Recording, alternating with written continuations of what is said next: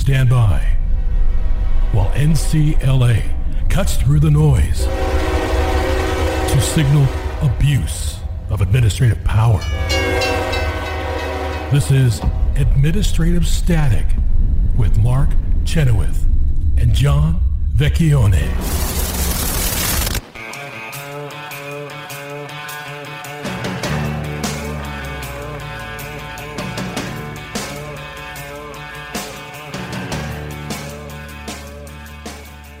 Welcome back to Administrative Static. Mark Chenoweth here with John Vecchione, and we have another victory to celebrate. We're very excited. The New Civil Liberties Alliance won a case at the United States Court of Appeals for the Fifth Circuit. It was handed down on last Friday, January 6th. And the case is Cargill versus Garland. This is Michael Cargill against Merrick Garland, in his official capacity as U.S. Attorney General. This is the bump stock case, or one of the bump stock cases that NCLA has been working on. And John, I think it would be fair to say that this was an unmitigated victory. This was a 13-3 vote of the 16 members of the court, and 13 voted that an act of Congress is required to prohibit bump stocks, and therefore they had to reverse the district court, which had upheld the ATF regulation in question. Then you had 12 members of the court who were willing to reverse on lenity grounds. So the rule of lenity is the rule that says in the event of ambiguity that you would interpret a statute that has criminal penalties or criminal consequences for those accused of violating it. You would interpret that in favor of the criminal defendant in the ambiguity. So you had at least 12 members of the court who were willing to reverse on lenity grounds. And then you had 8 members of the court, that would be 8-8. That's just half. So right. That would affirm the district court if it was all it was. It would. But they would have reversed on the ground that federal law unambiguously fails to cover non-mechanical bump stocks. So I guess among the 13 who think that an act of Congress is required to prohibit bump stocks, some of those must have thought that there was ambiguity, and some of them must have thought that, well, I guess 8 of them thought it was unambiguous, and then the other 5 must have thought that there was some ambiguity there, but that lenity would require. And there's an important Chevron question here. Sure. That as here, whether is Chevron a doctrine the courts must apply, or is it only when the government asks for it? And what do they say? Well, they say that the government didn't ask for it here, and therefore it shouldn't apply. Right, but in the D.C. Circuit, they didn't do it, so that's a split. So there's a lot of splits this causes, and a lot of things for the Supreme Court to look at. There are quite a few things here, and the decision was written by Judge Jennifer Walker Elrod, and the 13 judges. I'll go through them very quickly.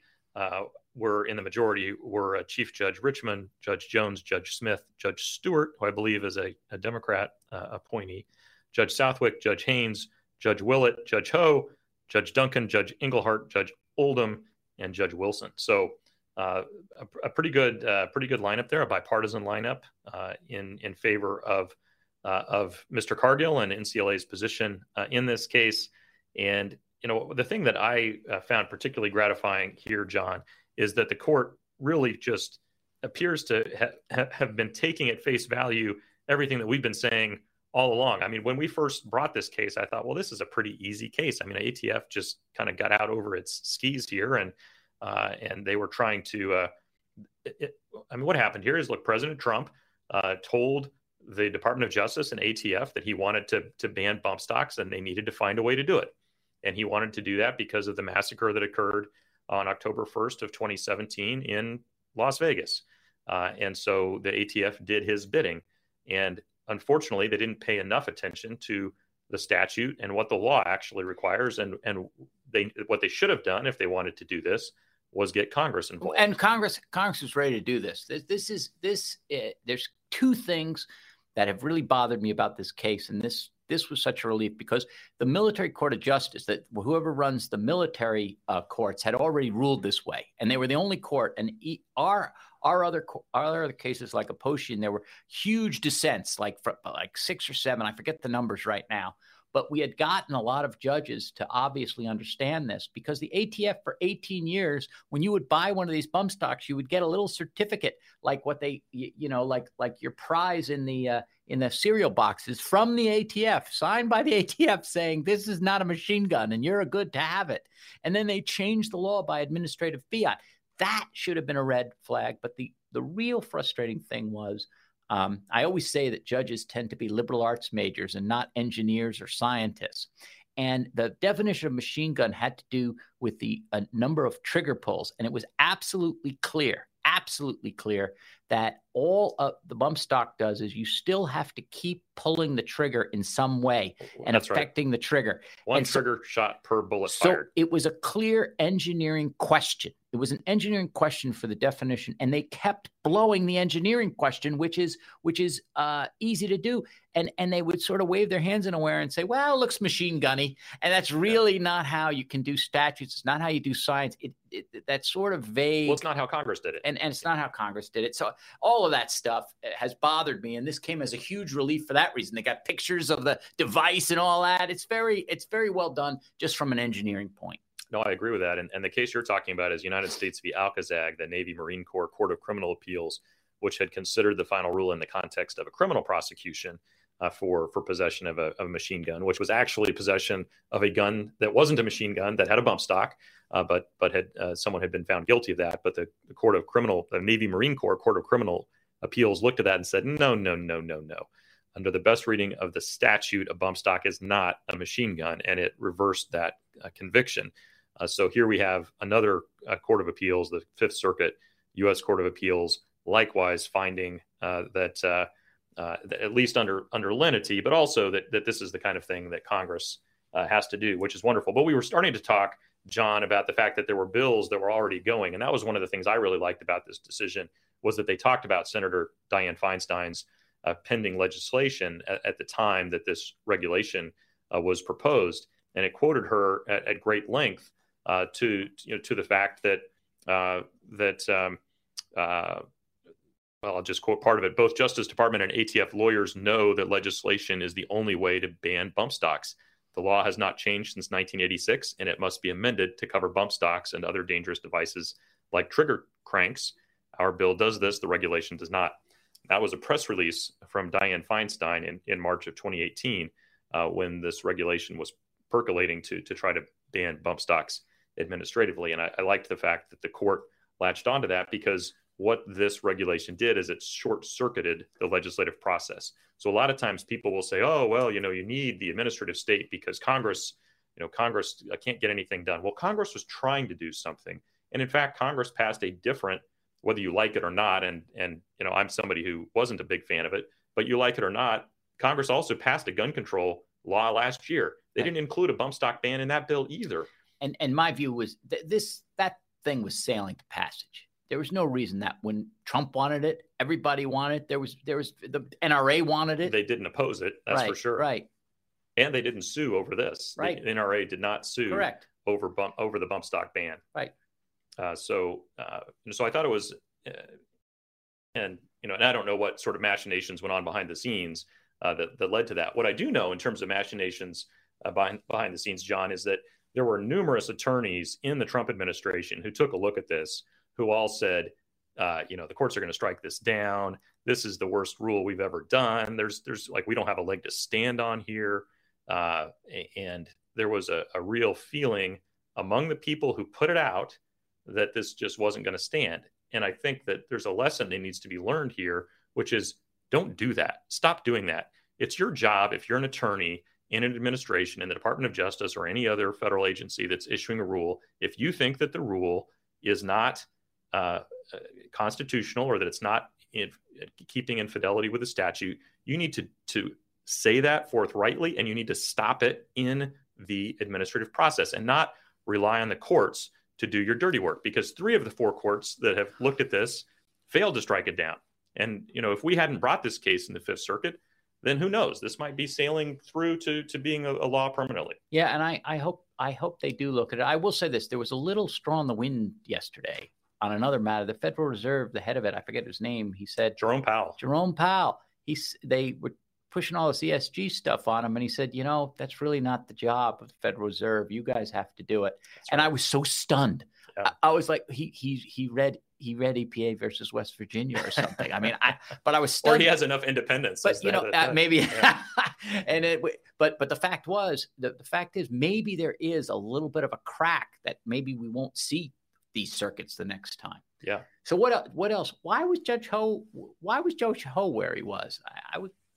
The short answer is I'm not sure, John, because he writes separately to make a big deal out of the lenity issue, but there was already 12 votes in favor of lenity, and he joined with the 12 members who were willing to reverse on lenity grounds. So I don't know. I think maybe he just thought that the majority opinion didn't go into enough detail about lenity, and he really wanted to particularly underscore that aspect of what was going on here.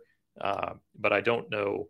I don't know for sure. I mean, he also had some grammatical points to make in terms of how to read the statute that maybe other people on the court were less enamored of or didn't want to make the main focus of the majority opinion. But I certainly don't think that there's anything in his opinion that calls into question the way that the majority handled this case. So in terms of where things go from here, John, do you think that before I go there, I wanted to point out that the judges in dissent did say that they thought that this was, that what the court had done today was legalize a weapon of mass destruction or something like that, a weapon that can be used for mass murder, which of course it was on October 1st of 2017. But that, and we'll be back with more about this case right after this.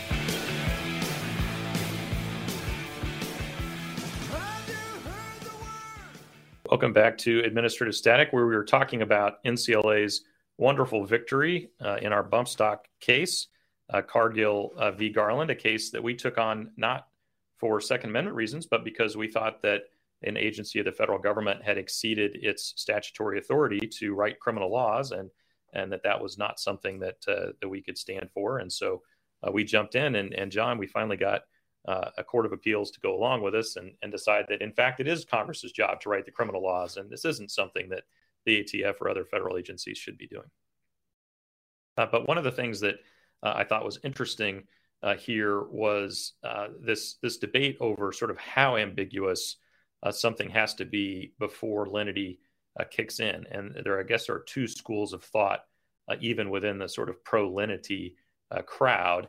And then maybe predictably, the anti-lenity crowd sides with the stricter of these two schools of thought. So the question is garden variety ambiguity enough to cause lenity to kick in, or does it require grievous ambiguity before lenity kicks in? And John, I don't know if you have any thoughts on that, but to me, the question is, needs to be sort of from the perspective of a potential criminal. Has Congress drawn a clear line about what conduct is unlawful and what conduct is not unlawful? And if that line isn't clear, then to me, that's grievously ambiguous, because you don't know whether certain conduct is going to be criminal or not. So, and I would just say, I think it's funny. I don't remember anyone ever arguing over whether something was garden variety ambiguous or grievously ambiguous in the Chevron context. They just say, "Oh, it's ambiguous, Chevron," but now they're trying to make it a little harder to apply lenity.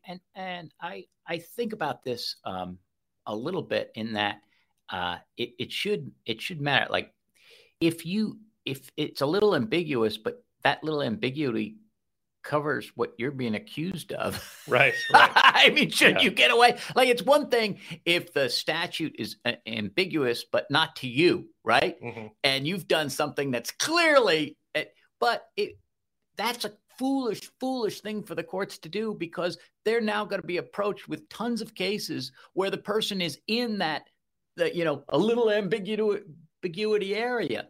And then what do?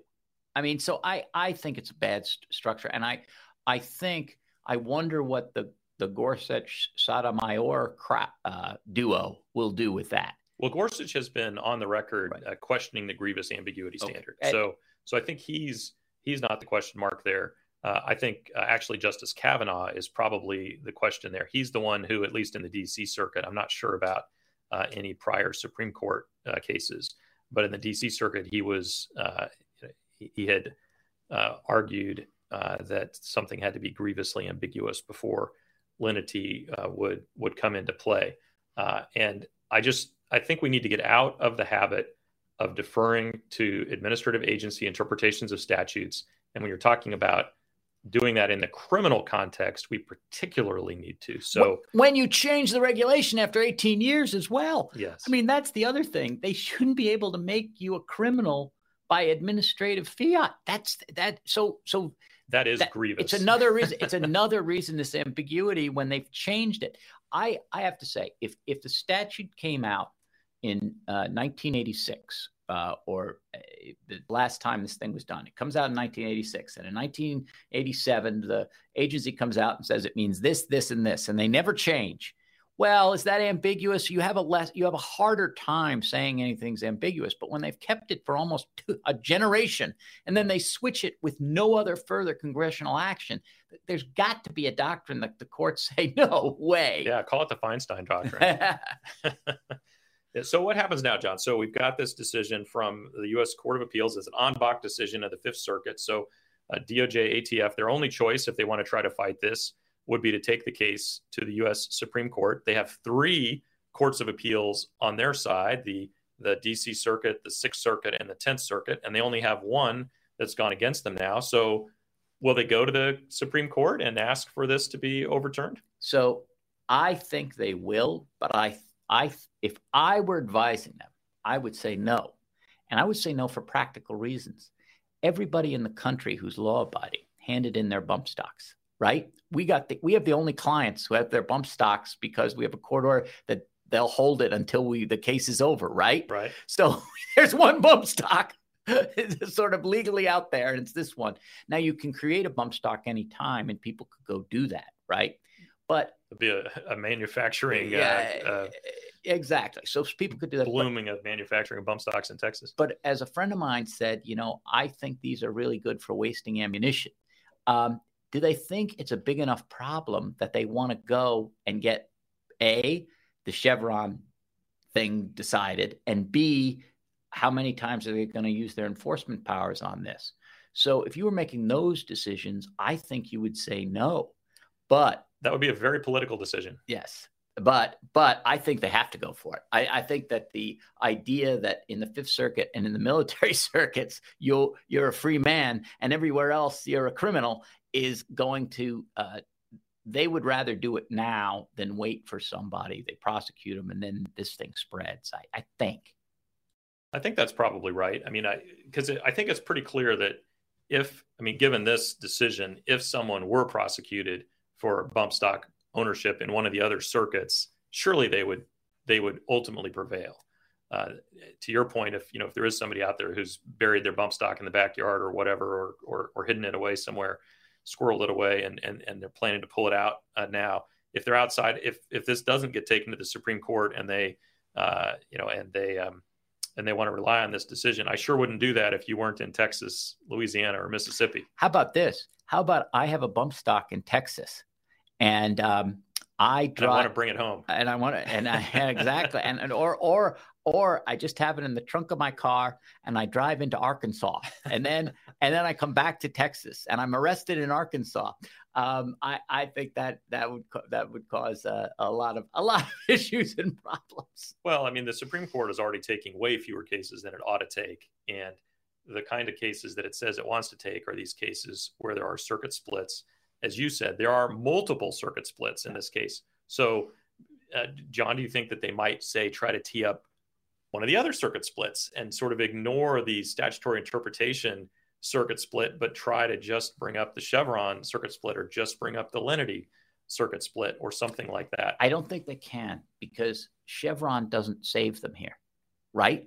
So the court isn't going to want to do that. They don't want to take a Chevron case where it doesn't solve the case. Where the Supreme Court would have to rely on Chevron in order to reverse. Right. Yeah. But I also think that what are they going to do? They're going to say, well, we find that if the government waives Chevron, then that's okay.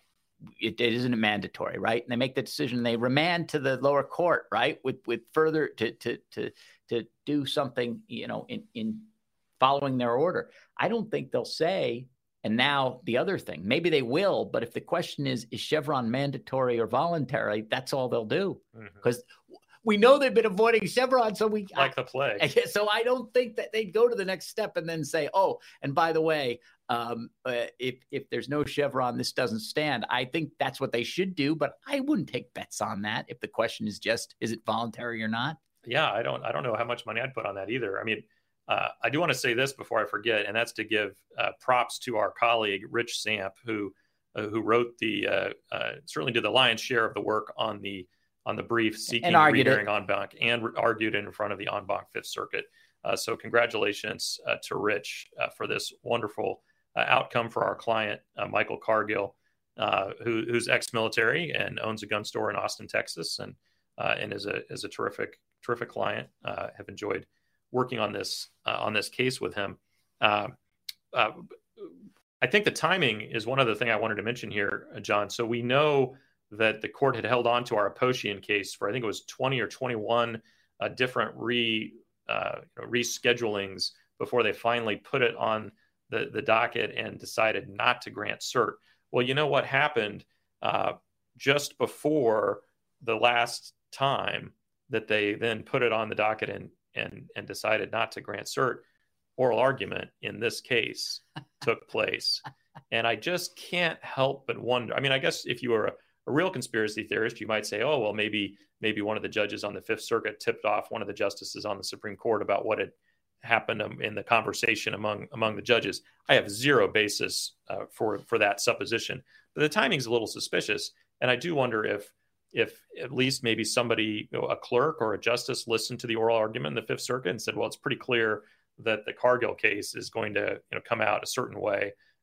And given that, we don't need to hear Aposhian because we'll have this opportunity to hear the Cargill case. Why might they want to hear the Cargill case instead of the Aposhian case? The Aposhian case was up on a preliminary injunction posture, whereas this case, there's already been a trial. It's all the way through the trial, regular trial and appeal. And so they might prefer to have this case. And they may also prefer, John, to grant cert to the government rather than to grant cert to somebody like Aposhian. I will say this, they usually grant cert when they want to reverse. But here, what I think happened more likely is that there was no circuit split. There was the military court, but they don't usually consider that a split because it's not an Article III court. And so I think it was more like, how many of these non-circuit splits are we going to grant? I think there's an institutional view that they shouldn't be granting anything without a circuit split. And so if you want to take that case as a Supreme Court justice, you really have to cajole your confreres into doing it. Right. They didn't have 4 votes to do it, apparently. That's what I think. And I think it's as simple as that. Mm-hmm. Well, Occam's razor says the simplest explanation is often the likeliest. So that may be exactly right.